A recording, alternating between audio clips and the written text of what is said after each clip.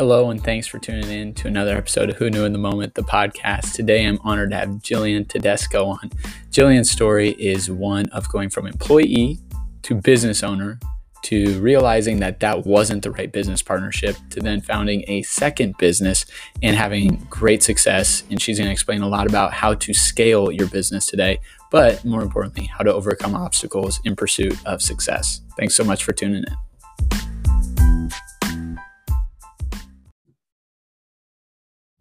All right. Hello, everyone, and welcome to another episode of Who Knew in the Moment, the podcast. Today, I'm honored to have Jillian Tedesco with us, and she is the founder and CEO of Fit Flavors. And there are two things that really stick out when you hear Jillian's story, and you're going to enjoy it today.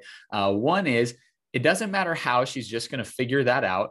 And then two is I think we'll spend some time on her relationship with her faith and how that has really transformed and has become a very important piece to her overall story. So Jillian, thanks so much for being on today. Awesome. I'm ready to go. I love it. So growing up, you were into athletics, specifically softball. Talk a little bit about some of the life lessons that a person's able to learn while playing athletics. Man, I just think there's so much value in playing on a team, because I've been on many different teams where I was the best player and then I was not the best player. Not that I was bad, but the team, we were so good. And I was the youngest girl on the team. So I felt like I had to work extra hard just to get the respect of the older girls. I played varsity my freshman year. That was another example of just having to do all the extra work, run the fastest, have the best attitude, all those kind of things. But I specifically remember something growing up.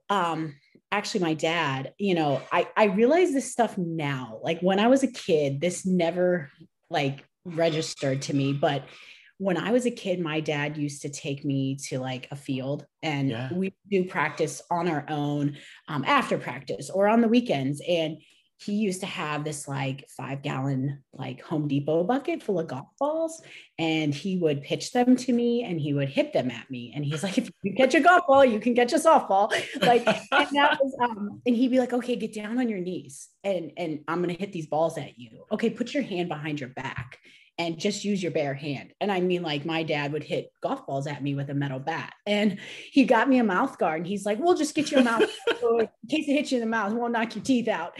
And I played third base and shortstop. So I could ground balls, and he'd also pitch them to me because I was typically the number one or number two batter. I was never a big power hitter, but I could switch hit, slap bunt, drag bunt, any kind of bunt, get on base. That was my deal.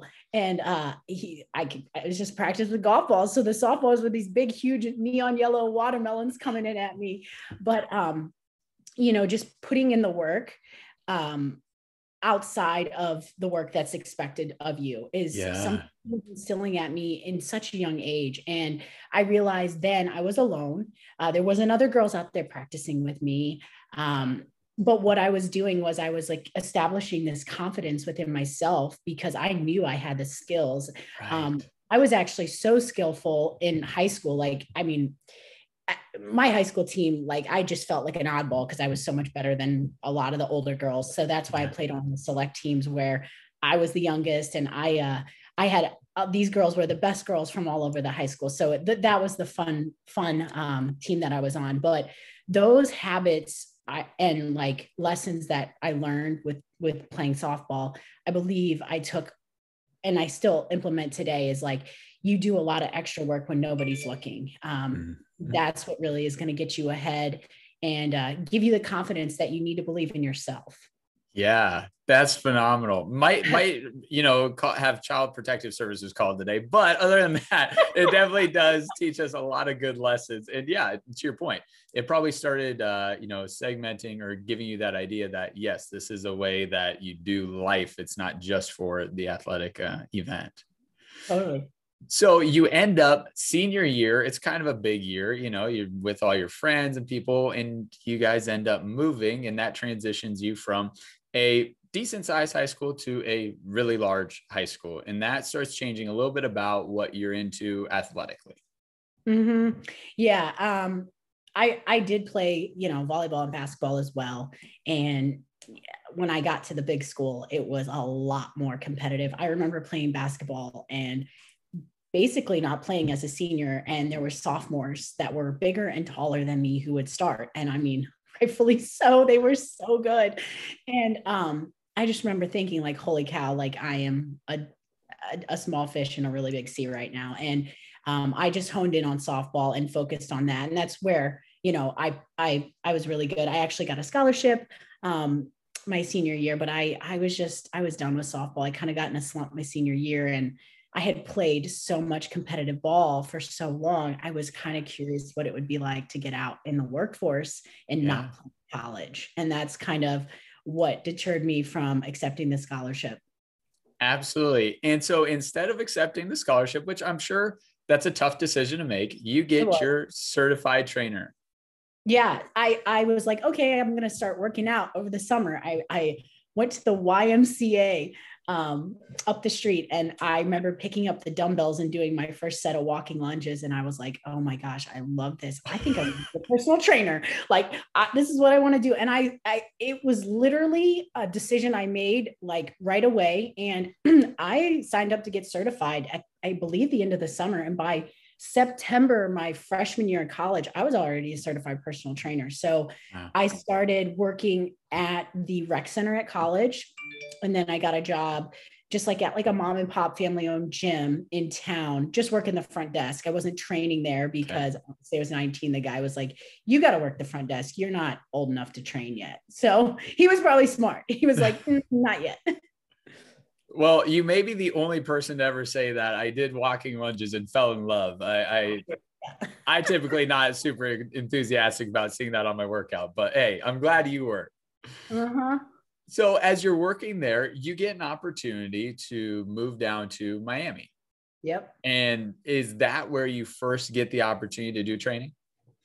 Well, I was training a little bit at the rec center. Okay.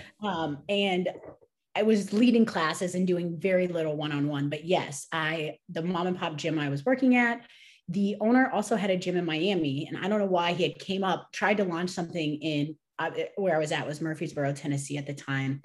And since I moved there my senior year, I did not like the South. I came from Ohio, and the first opportunity I got to get out of there, I took it. So I dropped out of college and I moved to Miami, Florida.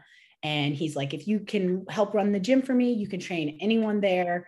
You can just run your own personal training business. And that's exactly what I did. So I moved down there at 19 and I started training. So let's talk about this, because that's a pretty big decision at a relatively young age. And I'm sure not everyone involved was on the same line. So talk a little bit about, was there anyone in your circle that was like, Jillian, what are we doing right now? Like, just, stay the course. And how did you listen to what they were telling you and at the same time, move forward and make your own choice? It's unfortunate. Like being there, I didn't have a ton of really good friends because I had only went 1 year of high school. And, I had, I guess you could call it surface friends, like friends that I had just become friends with, but they weren't like deep rooted friendships. And my mom and dad weren't going to stop me from doing whatever I wanted to do. But I was just ready to get out and try something new. So I just took a leap of faith and I went down there. The guy who I was working for was very like positive, and he wanted me to go down there, and he knew I was a good worker. So he's just like, go do your thing. And that's exactly what I did. I don't even regret dropping out of school, because I knew if I wanted to be a personal trainer, I was like, I don't have to get a degree in training. I'm already certified. Right. So I took it upon myself to get 2 more additional certifications just to round out my business. So I got certified through nutrition, and then also as an exercise therapist, which is specializing in like post surgery or therapy. I could then train them as a personal trainer and understand what they had gone through. And I'm sure that gives a big confidence boost, right? Yeah, just education is huge. When you take ownership of your education and you learn, again, that's just clarifying your why and giving you more confidence in what you need to do because you're educated. Absolutely. Now, you weren't just like training, you had really engulfed yourself in the whole aspect that is training, right? The strict regimen of eating, the strict regimen of working out and things like that. So talk about that, because that's a relatively short time to just fully submerge yourself in that. Yeah. And I guess, I mean, God, I don't think of myself as like an all or nothing kind of person. I actually don't, but at that time I really did. I was like, look, I want to be successful. I don't want to fall on my face at 19. I know mom and dad are not here to save me if I need them. So, you know, I went all in, and like a part of wanting to become a trainer was I really wanted to become healthy and get myself as physically fit as I could. And at the time, so here's the kicker, I was dating a bodybuilder, and that's really was kind of like the leading factor that really kind of confused me in the beginning, was because I thought contest prep dieting was health. And you know, I was just a little misled. And at that time, I was learning about nutrition, but I hadn't had a full understanding, nor did I have any experience then. So I was easily taking on the habits that he was living and thinking that was normal, and that's how I was going to become fit. But what it was doing over time, over 1 to 2 years, was really affecting my mindset and my relationship with food and nutrition as a whole. And it took me a while to figure that out, until I realized, you know, like, I'm not happy eating like this. Yeah, it can be very strict, right? Very strict, very strict. I think I gave up drinking when I was 19. Like, I was like, oh, I'm never drinking again. I just cut out alcohol and got very, very diligent with my workouts, my regimen, everything was to the T. Absolutely. Yeah. So as you're in Miami, you're gaining a lot of experience, and then the opportunity to come, I guess, back towards the Midwest into St. Louis happens. So talk a little bit about that transition and moving again, because once again, you've moved, but 4 different times in 2 years at this point. It was a lot of moving. It really was a lot of moving. And at that point, I really wasn't scared. I actually almost went to Las Vegas. I was just like, I'm not going back to Murfreesboro. And I had really no reason to go back to Ohio. And my boyfriend at the time was like, I have friends in St. Louis. I was like, great, let's go there. That sounds good. I literally was just like that, packed up our car and we moved. The reason we left Miami was because the guy who had been running the gym finally got down there. He's like, you guys don't need to run this anymore. If you want to stay here, you're more than welcome to. We were kind of on the outs anyways on our relationship. And I don't know if it was like one step to try to keep the relationship going. We made a move like it was going to create a new positive start or something. But we moved up here, and I quickly got rooted into the fitness industry, working at gyms up here. And him and I actually split up about a year later. Absolutely. So as you're working at a gym up here in St. Louis, you start realizing that maybe I wouldn't run the gym the same way. And and when you have that catalyst of a moment of running a gym and you wouldn't necessarily run it the same way, you can either continue to do that and just be a little bit frustrated, or you can decide, well, maybe I'll do my own thing. Yeah. So I was working at a studio that I had pretty much launched a lifestyle weight loss program, where I was managing people's nutrition. I was doing nutritional coaching with them per se, kind of explaining to them how nutrition worked in the body, like giving them some science. And then it's like helping them like create grocery lists and recipes. And this is where my love for food started to really blossom. I realized, oh my gosh, food is really what changes someone's physique more so than fitness. Fitness is great. It tones you up. But like, if you're wanting to lose lbs, sustain like a healthy lifestyle, you can really manage that with your nutrition. So I got more and more involved with nutrition. I spent a lot of time researching and reading, and just a lot of trial error on myself. That's when I started to realize, you know, I really need to change my nutrition, because I'm eliminating a lot of really good things. And I was at the time hooked on a lot of artificial sweeteners because I wasn't eating a lot of carbohydrates. You know, I was doing the carb thing. So I would excessively eat sugar-free this, sugar-free that, Red Bull, Jell-O. I'd shoot a pack of gum a day. I mean, it was not what you would think healthy is. But at the time I was like, oh, you know, I'm eating less calories. But as I read more science, I realized, oh my God, I have got to change what I'm doing. But at the time I was program, and the business wasn't really ran as ethical as it should be, let's just say. And me and another guy there were like, hey, let's do our own thing. So we opened our own personal training studio. I was 22 when we opened, and that was my first stab at business. Well, why not? You're 22. There's a not, low risk environment, right? I was very confident. I had ran this weight loss program for a couple of years. I was very successful. I had already moved around. I ran that gym in Miami. I was not scared to take a chance at it. I just didn't know anything about business, nor did I know the person very well that I went into business with, which was pretty stupid. I mean, it was flat out dumb that I did that. But in hindsight, yes. You live and you learn. And I actually stayed there for 3 years. And then him and I just had a really bad falling out. I had a falling out with my partner. And on my 25th birthday is when I walked out of my business. Yes.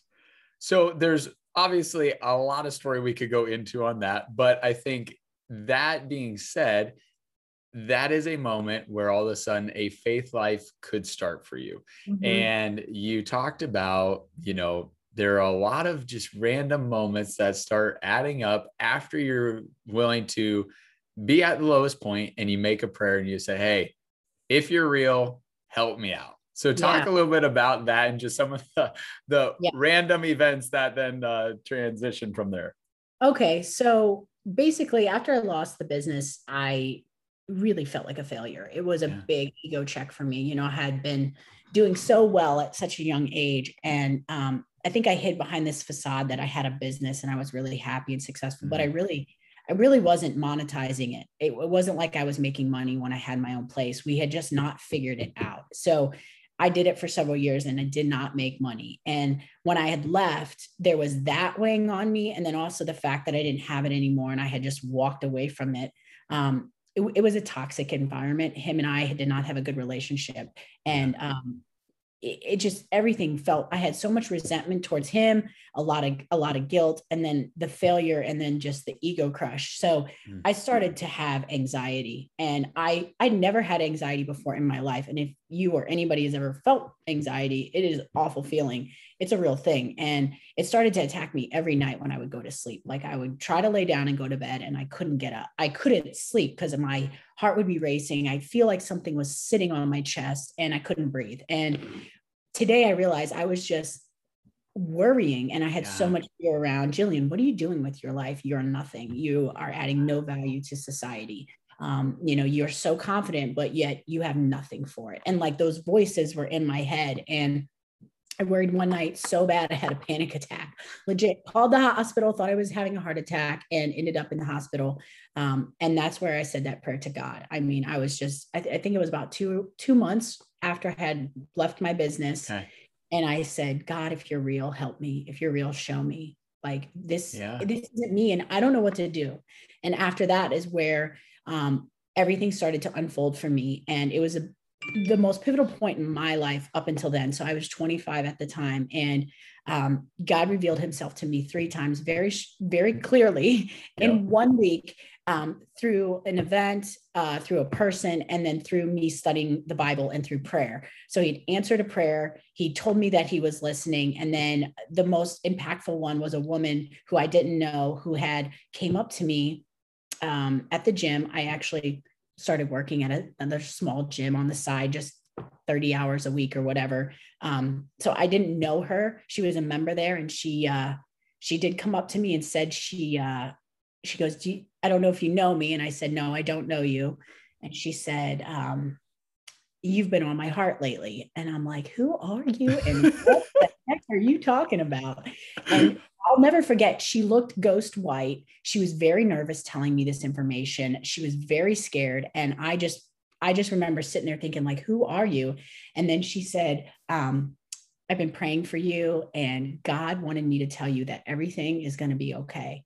And that was it. And then I didn't see her again. And that experience really kind of shook me, and making sense of it now, I realize, God uses people for certain things. And for whatever reason, maybe she was supposed to give me that message. And I believe that when I was seeking God, I spent a lot of time in prayer. I'm talking like sometimes 2, 3, 4 hours a day, if my day would allow it, during that time after I lost my business, just trying to figure out, get myself grounded in something. And I was creating a faith and finding out who God was and what he wanted from my life. And that was an amazing time like that. It was a very quiet time where I started to learn about peace and so what he did was he started to take the anxiety off of me and started to fill me back up with peace and joy and hope. And what was presented to me through this practice of quiet time and prayer was, I felt God gave me the nudge and said, Jillian, you know what your passion is. It's nutrition. It's food.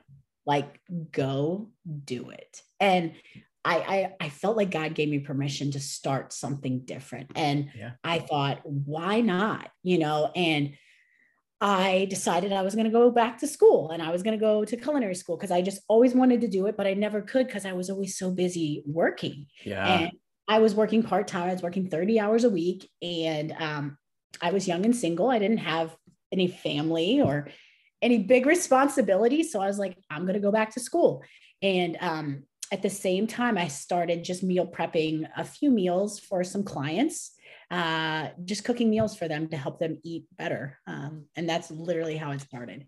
So there's a couple things, and then we'll jump back to that I want to just ask you about first. And once again, not everyone that listens is a believer or has a strong faith life, but I think it's important to at least talk about.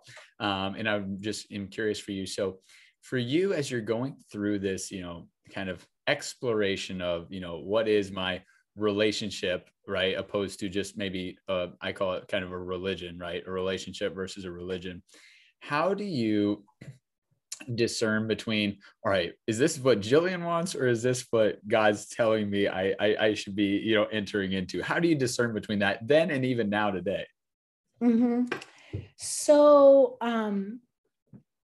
God's gift to us is the Holy Spirit. And when you're connected to the Spirit, I was like, my mom always just says, that you know that you know that you know, like you just know. And I believe God met me, and I, in that week that I had him, and I experienced that. And then everything I had read and studied told me that's what it was. And sometimes I call it like a nudge. Like if you get this feeling and you are urged to do something, but you're like, why? That's the Spirit. And I think, as you pray, you stay in connection with the Spirit, and the Spirit is good, and it bears good fruit. So if you've ever heard of the fruits of the Spirit, love, joy, peace, patience, forgiveness, goodness, all those things, anything that you're feeling that's going to create good. And God wants you to succeed. God wants you to put good in the world. He wants to bless you.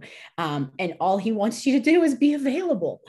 So I believe I was making myself available. Did I think I had the best ability? Maybe not, probably not. I'm not the smartest. I'm not the best cook. There's so many things I'm not the best at, but I'm available. And I believe God will use people who are willing. And if you're willing to do the work, God is going to create, what do I want to say? Like, he's going to create a path for you.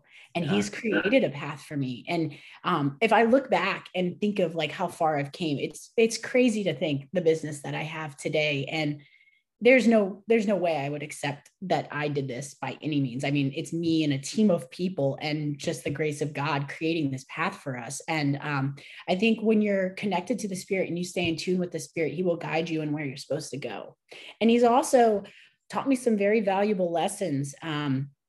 So many times we want to go out on our own and make our own decisions, which is fine. But when you do things without God leading the way, you can start to go your own way and can get away from where God wants to lead you. And then a lot of times that's where I've gone and caught myself in a mistake or up Schitt's Creek. And then I realized that I got away from God's direction. And it has been very prevalent in my business when I have steered in the wrong direction, that it was without his guidance. Yeah. Absolutely. Well, I think so. Someone that you and I both know, Vaughn, he probably said it best, because we were talking about, well, how do you know if you're supposed to do it? And he goes, well, if you have good intentions, it's going to help people. And, it's not going against what, the Bible or God would say. It's probably just good to like check it out. But if it's any of those three, then it's probably not the right thing for you to go check out. And you're like, that's wise. Yeah. It's interesting. Yeah. Well, good. Okay. So fast forwarding back to where you had kind of ended off at, you had started. So there's a moment at like a cookout that somebody asks you, hey, your food's really good. Would you mind cooking for me? And it happened to be a friend. Like, what a moment, right? What a moment. Yeah. And who knew what that was going to transcend into, but you realize I really enjoy this. Yeah. Yeah. So this was really, I think it was Labor Day 2009. I had a party and I Yeah. had a friend who was like, Jillian, your food is so good, like amazing. I would pay for this. Like, I need this in my life. Like, why don't you cook me food? I will pay you to meal prep for me. And I'm like, okay, I would love to do that. Like, I love to cook and I can manage your nutrition easily. And then someone else at the party was like, you can do me too. Just add me in there. And so I had two people right then and there. Went to work on Monday, asked two of my clients who had always said, oh my God, I wish you would cook for me. I said, I'm going to start cooking. They jumped on board. I had 4 people I was cooking for the first week. And so I had like 30 Tupperware. And I just, did it that way, tried to get the Tupperware back. And it wasn't very long before I had, 8, 10, 12, 15 people I was cooking for and decided to source containers. So, and that's really how it started. And then deciding I was going to go to school happened literally just a couple of weeks after that. Wow. So you're juggling a lot at this point. How are we keeping up on everything and then still having a life for a partner at that moment?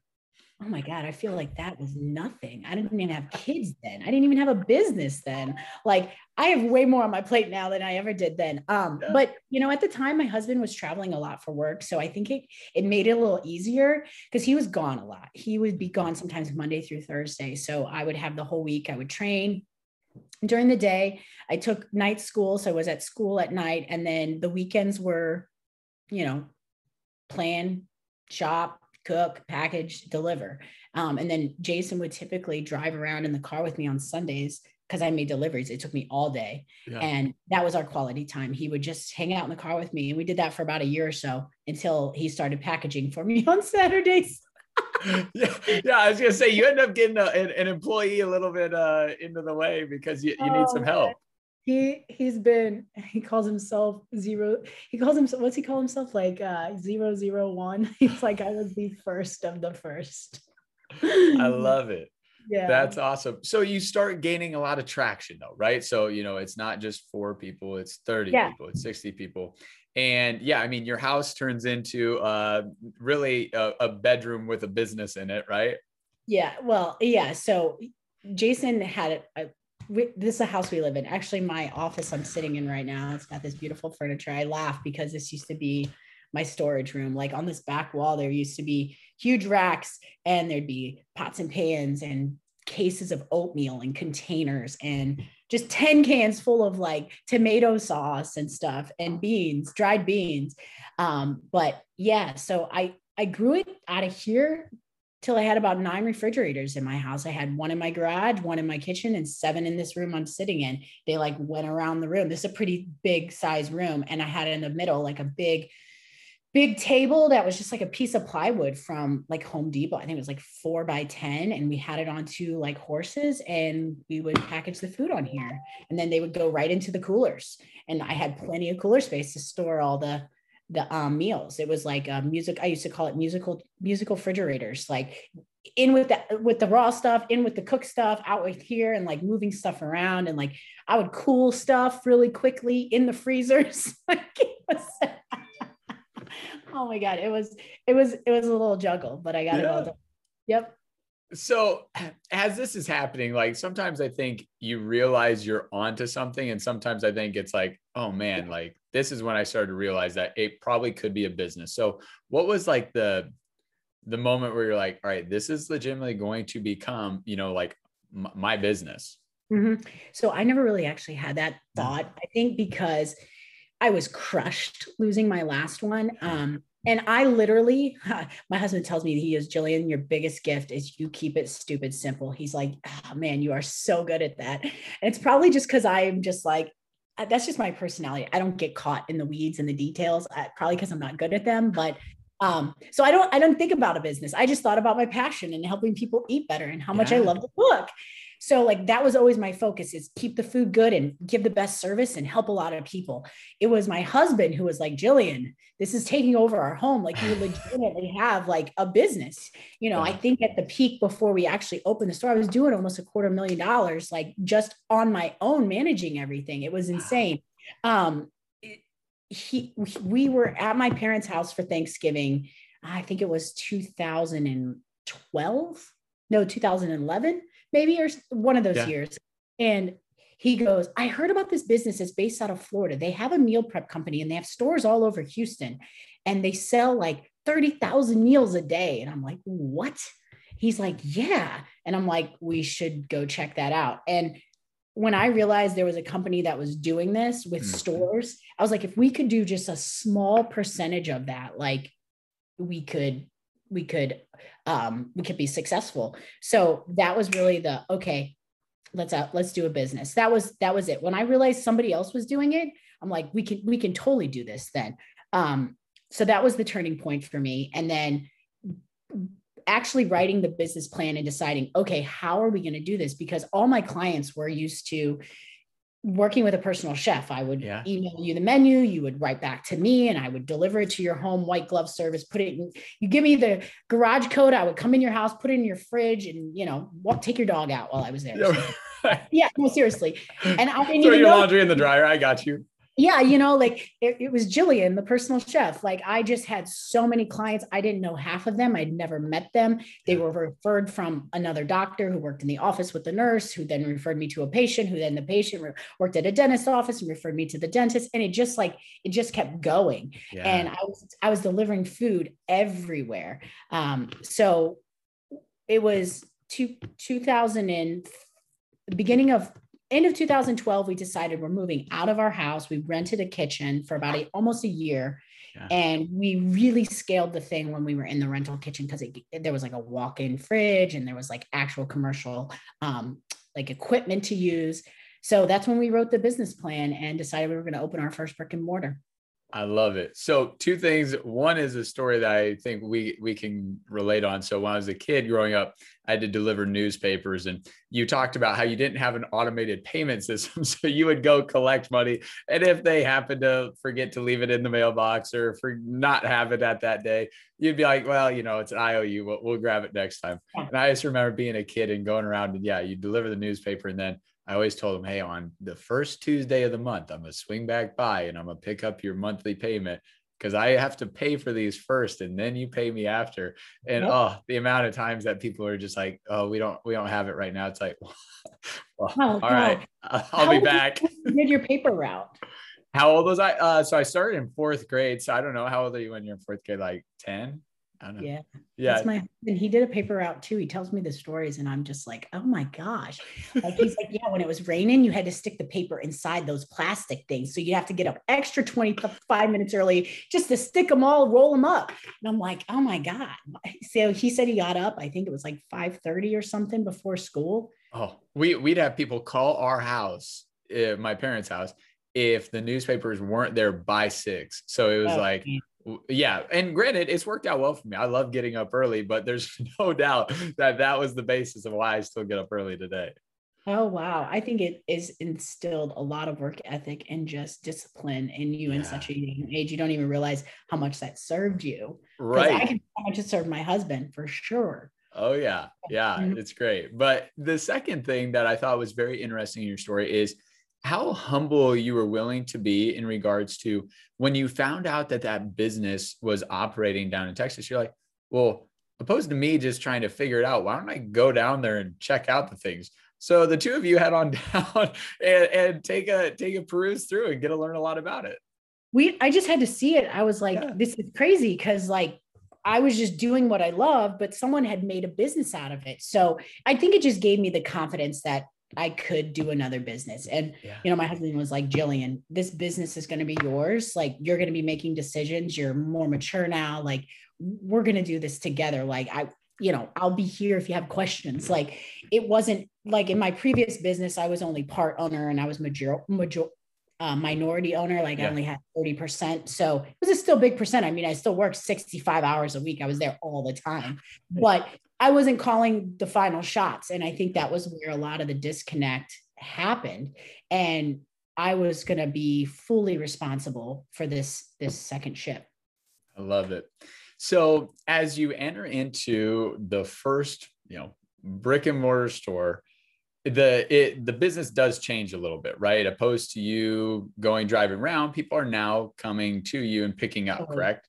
Yeah. So So this is crazy. So if you wanted to be a client of mine, when I was a personal chef, you had to order 10 meals. I just wasn't going to drive to you for 3 or 4 meals. It just wasn't worth my time. I already had 120 deliveries we had to make. So for $40 was not worth it. You had to be, spending $100. Yeah. So what I did was I shut down my ordering, and it was just too much, too fast. And not to mention I had a baby, like 2 months after I opened the brick and mortar. So here I was, a new mom, a new business owner, a new concept in St. Louis. And no, I was not doing any ordering. I didn't have the infrastructure built with a website or anything. And I couldn't manually do all that while run a store and produce food, 5 or 6 days a week. So it just kind of switched. And we were lucky enough that we had enough people around the area that was very excited, or some of my clients did drive there.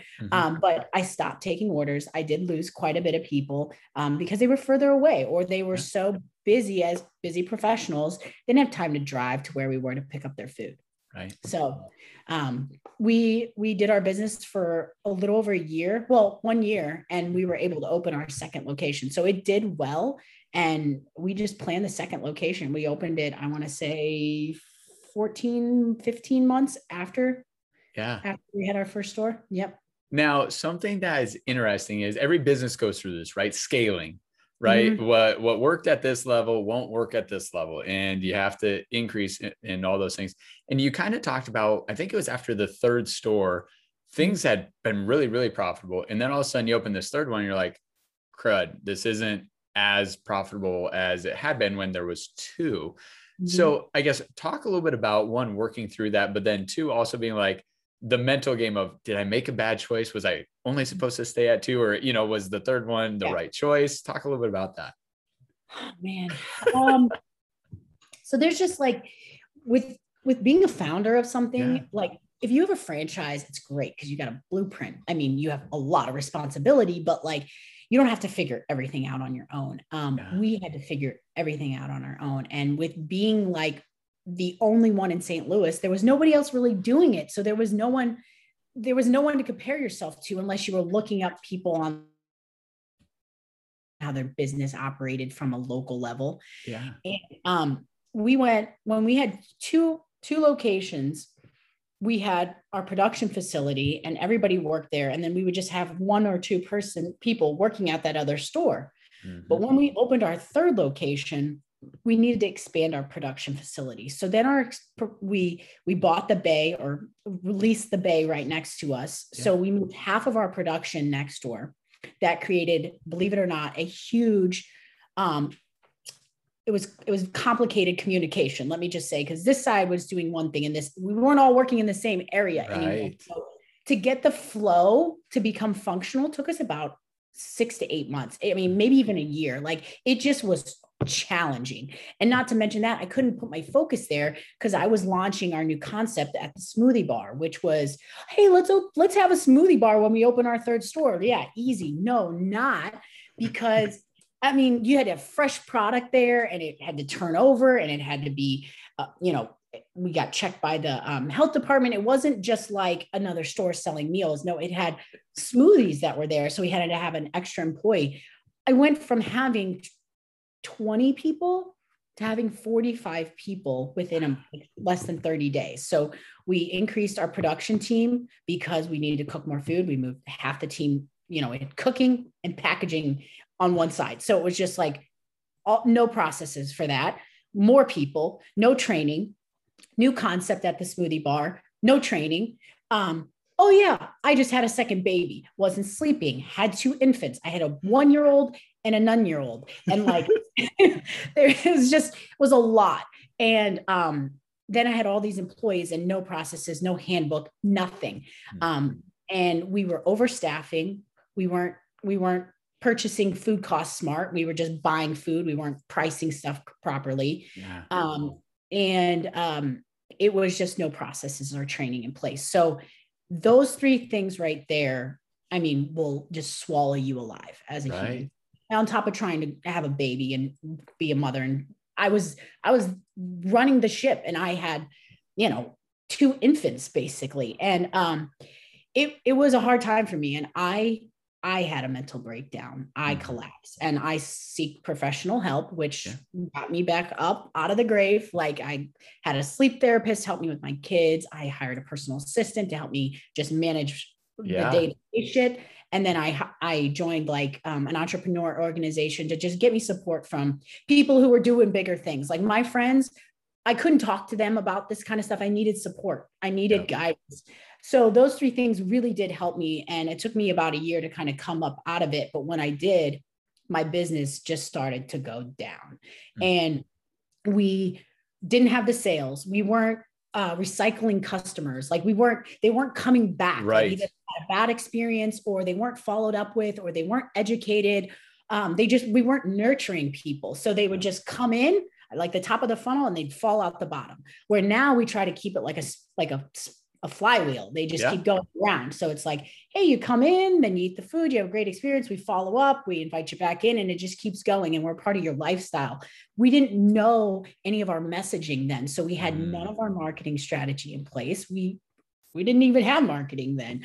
Like we were throwing ads in magazines and hoping that would work. Like we didn't know what we were doing. So my leadership team spent the next 3 years trying to figure out how the fuck to run a business. Really, we got into food contracts to get better contract pricing. We figured out our labor and that we were overstaffing in certain areas. And then we really honed in on our training and our processes and clarifying how to run the business. And that takes time. Like, it takes time to create those things and then to implement them and then have success with them. And then on top of that, like you have this culture in your company that you're trying to breed, and it is a live thing. Anybody who runs a company understands culture. And if it's not a good culture, I mean, it starts with you, and you have to be there, and you have to have good team players that are going to implement the culture all the way down through the company. And so that was something that we were trying to cultivate as well as we grew. And then, it wasn't just until 2019 when we really started to see things come to fruition. We had labor under control. We had amazing processes. Our training was better. Our marketing strategy really started to make sense, and our voice was consistent. And we had a lot of different avenues on how we were touching the customer. And when those things started to work, people started to come back and the sales started to go up. And, it really is what kind of saved the business. And then the coronavirus hit. Yeah. That's kind of the story. Yeah. So one thing I want you to talk a little bit about is, there's something to be said about having a plan, right? There is something to be said about that, but there's probably more to be said about just being willing to start, right? Like, hey, just start it out. You can have the perfect plan, but guess what? I think it was Muhammad Ali, or maybe it was Mike Tyson. One of the great boxers says, everyone's got a plan until you get punched in the mouth. Right. And that's like, well, now I just got to figure it out, I had this, jab step and everything, but it's like, now I just got hit. So now I just, I got to react. So talk a little about just being willing to start with things instead of, saying, hey, I've got to have it meticulously laid out before I'll even get going. Yeah. So it's good to have a plan. Like, I feel like my husband and my partner and, my lead people, we talk about stuff, but like, it's hard to like say, hey, let's write a 5-year plan, because like stuff is changing so fast with our small business. And, we've had to be reactionary, but like, we're always planning for growth and we're always doing what we can, but we have to be reactionary to what's going on around us. And like, when we set our goals this year, we want to keep expanding, but we realized there was something that we needed to focus on internally, like on an employee level, before we could grow, because we knew if we continued to grow before we worked on that small thing, it was just going to exacerbate. And then it would be even harder to fix down the road. So we said, okay, let's pump the brakes. Let's fix this internal thing. Nobody can see it from the outside. We can feel it from the inside. I know it's a ticking time bomb. So like, let's address I don't want to do this, fix it. And then we can move forward, because we're going to have our ducks in order. And like, those are the things that I feel so good about, because I'm like, I know these are the right decisions. And so, when we do plan, I mean, we plan for the year, we set our goals or whatnot. And like, we didn't do that at the beginning. Like, I didn't have goal meetings and leadership team meetings, and we didn't do those things. Like those are things that we've just started recently doing as we've came up for air and realized, okay, our food is good, it's consistent, and now we have training in place. People can work the stores. Okay, now let's plan at a bigger level. Like I think it's hard to do those things when you're starting, because you're just, like I always said, I'm just trying to cook food and keep it on the shelves, like, and not kill anybody, you know? Yeah.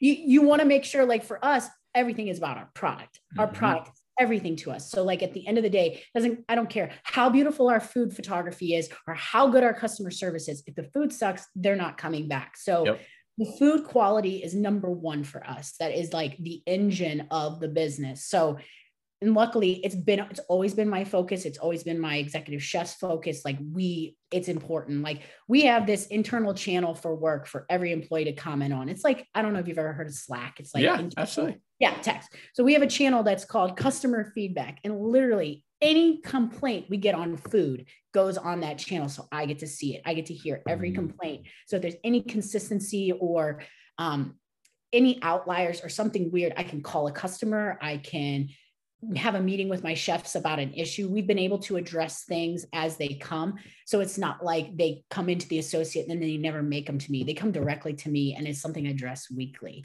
And I feel like as long as I can stay grounded on that feedback that we're receiving, that's all I need. That is direct feedback on the product. Like, why wouldn't I listen to that? So that really guides everything we do. But once we got the food in order, then we can really start planning, and we've been able to increase our training and just increase the planning as well, you know?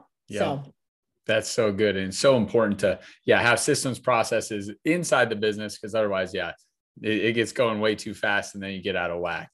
And another thing too, I've learned is like, I mean, I've got a lot of really great managers, but like, if I'm honest, some of them are good at some things and some of them are good at other things. And when I have a manager that can create a process and implement it and train people, like that is a gift. And that is special because not everybody can do that. It takes organization, a lot of details, a lot of leadership. And so what we've done is we've tried to take those people to help in other areas of the business to create more processes for the company. That's awesome. And obviously instilling confidence in them as well, right? Hey, you're valuing what I'm adding to the business, which huge for many reasons, employee retention. Yeah. All that. So go ahead. Sorry. I'm going to say one more thing too. And you know, when I started off, like I always grew, then hired. And I guess you could say like, I just couldn't afford to pay people what I wanted to have an employee work for. Like we just didn't have the means to do those things. And we didn't have the margins that we have now when we started off, like because we weren't food costing properly. We were overspending on labor. Like there were so many things we were doing wrong. And as we learn to correct those things, it opens up more margin for us where now we can hire to grow. And that's an opportunity now that we have that I didn't have when I first started. So I think sometimes people try to hire too soon and then it doesn't necessarily work. And sometimes you just have to do more jobs. And, I still am customer service for Fit Flavors. We're a multi-million-dollar company and I'm on call before 8, after 4, and every day on the weekend. And I have been since we started customer service phone lines. I mean, until I can pay someone, I'm like, why wouldn't I do it? And plus I have direct contact with my customer and I love that. Everybody's like, oh, Jillian, we feel so bad. We should take that off to you. I'm like, it's one of my favorite things I get to do is answer the phone. But you know, like I'll do it until we can warrant having someone, you know what I mean? Yes. I love it. Earlier, you beat me to the punch. I had asked you a question to set you up for this moment, but you beat me to the punch. And that was when I asked you about how the heck did you juggle all these different things you had going on? You go, well, gosh, I wasn't even busy then. Now I'm busy. Yeah. I mean, you know, now in that time frame, you had 2 kiddos open, 3 stores in 3 years. So, I mean, you know, kind of busy. 45 employees. But talking about that, so something that I've always done as a visual is, you know, people's capacity to do things is kind of like going to a buffet, right? There's the little salad plates, and those are good enough to fit a certain amount of food on. Then they've got kind of like the intermediary where you might put, you know, a couple of things on there and a couple other things. Then they got the really big one, and then they've got the really small dessert plates. And everyone's just at a different capacity, right? What you can handle, you know, at that time might have been a salad plate for you, but now you're into the bigger one. And in 5 years, when we do this again, and you've got 25 stores, you're going to be at the really big one, but it's always a constant like growth of your capacity. And so talk a little bit about how that's morphed for you over time. Mm-hmm.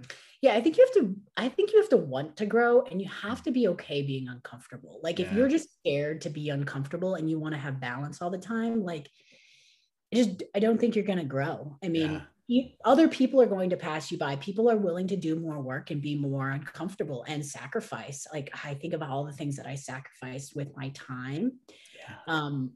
Just even when I started the business, for example, like I was 25 when I started, and I gave up Friday, Saturday, and Sunday to work for 4 years straight, every weekend. And a lot of people wouldn't want to do that. And I like when I opened the business and like I started the first brick and mortar, like nobody even saw all that I had done before, like those are just like things that you do. And like, I don't need a pat on the back. Like I probably would have never had the business if I wouldn't have done that, and or even just taking the customer service calls. Like those are things like you got to do. You do. I mean, I'm on vacation sometimes and I'll like keep it on. Like if it's a good vacation, I'll ask my team to help pick it up, and they're very awesome with taking the calls for me. But like, I just do it. It doesn't, and I hate, sometimes it doesn't feel like work. It just feels like my life, and it's what I'm trying to create and build. So every part of it is, I'm just motivated to do it all, but you have to have a love for it. Cause if you don't have a love for it, like then you start resenting the work. And then the passion's not there. And then you're not being fulfilled because the money is not always there. Like for many years, I didn't pay myself. I invested it back into the company for the growth. Obviously, that's why we grew. Half the reason why we grew so fast is because I just would say, let's not pay me. Like fortunate enough to have a husband who could support me. And we decided to keep the money in the business, open another store. Like don't take a salary, pay for another build out. Okay. Don't take a salary, pay for health insurance for all the employees, like those are the decisions that I made early on to build a stable business and then create careers and a career path for people. I could see ahead. Maybe I didn't have it all written down on paper, but I knew that those were the right decisions to make to invest in the business for years down the road. Yeah. So thinking about that, are there days where you miss getting to just be the chef? I still am a lot. I do all the menu development for Fit Flavors. I lead the menu development team. Just recently did I start having some of the other chefs in the kitchen help craft some of the menu items, merely because I want to create buy-in. Like come help me be a part of creating this. Like, so we have some people in the kitchen that create some of the dishes. I work hand in hand with our nutrition analyst. We geek out on macros and ingredients. So like every week I'm like, can you source me this? Can you source me this? So I'm actually in the kitchen almost every week creating new recipes for Fit Flavors. And it's like, I'm constantly researching in magazines and restaurants that I attend, flavor profiles and just experience some like different cooking techniques and combinations. And like, how can I bring this to Fit Flavors in like a healthy way? So no, that is what I do. Do I miss cooking? Not per se.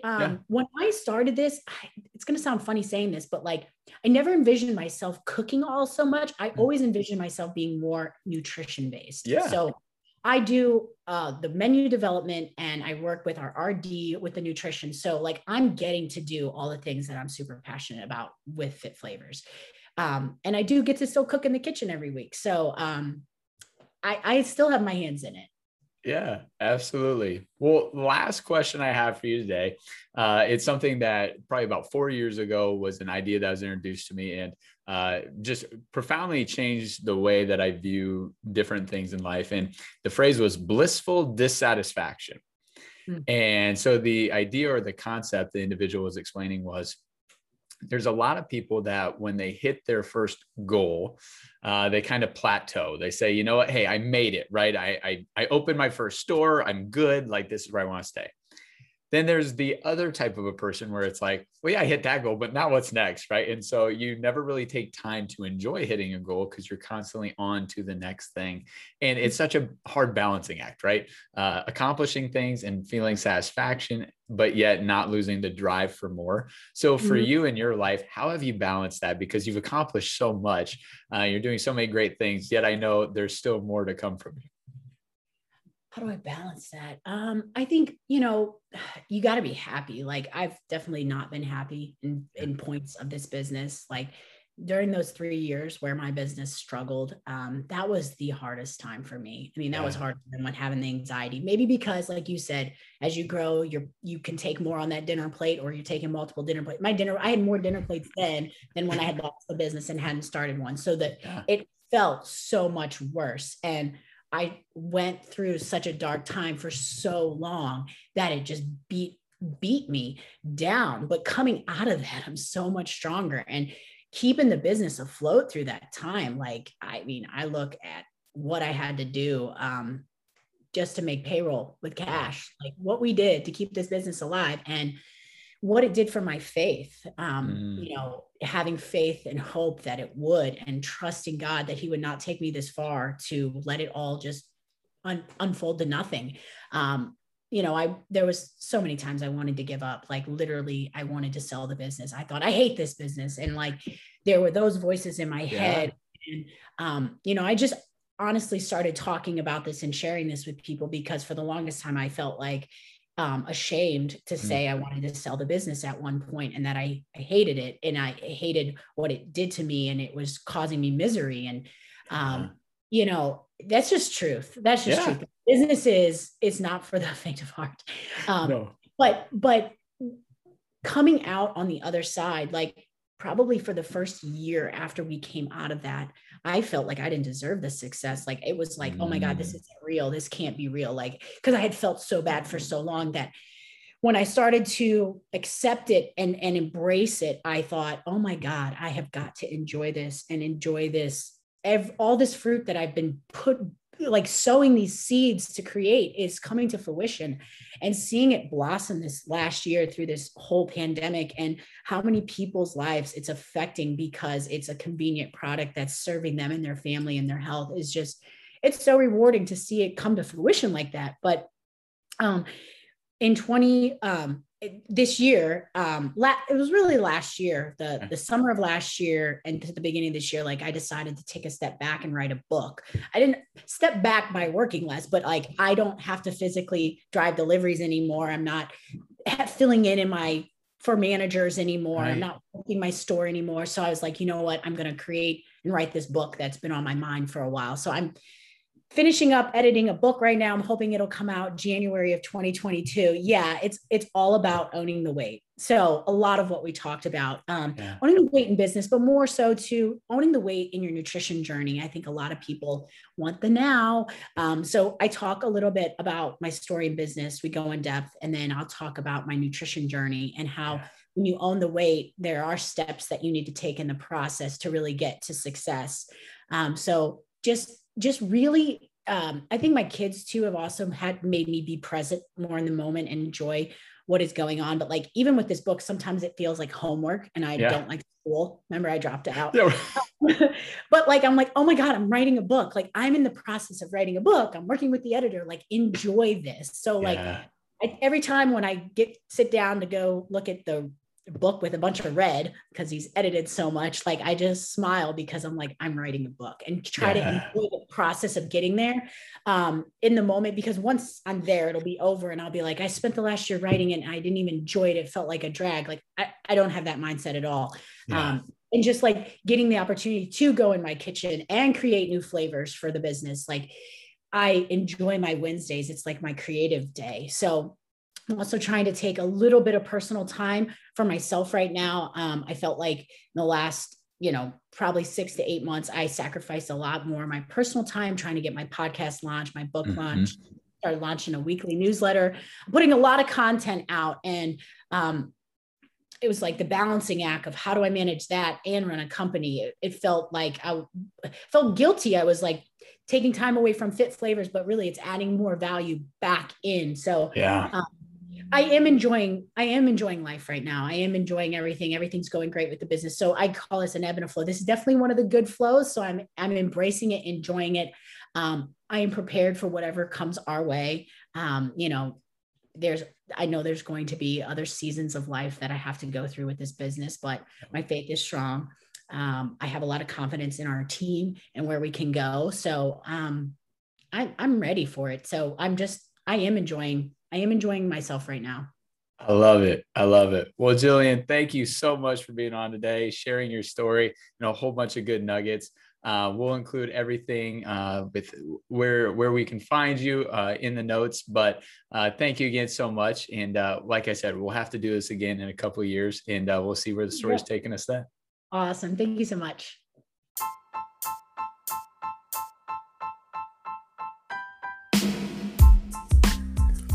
I hope you enjoyed Jillian's story as much as I did. I think one thing that really stood out to me is whether or not you're a person of faith, sometimes we have to hit these rock bottom moments before we're willing to entertain the idea of faith or be willing to open up and ask God, hey, if you're real, just like Jillian did, please help me. So have a great day. Thanks for tuning in. I hope you enjoyed Jillian's story. Go ahead and check out Fit Flavors and see what they're doing in the meal prep space. Have a great day.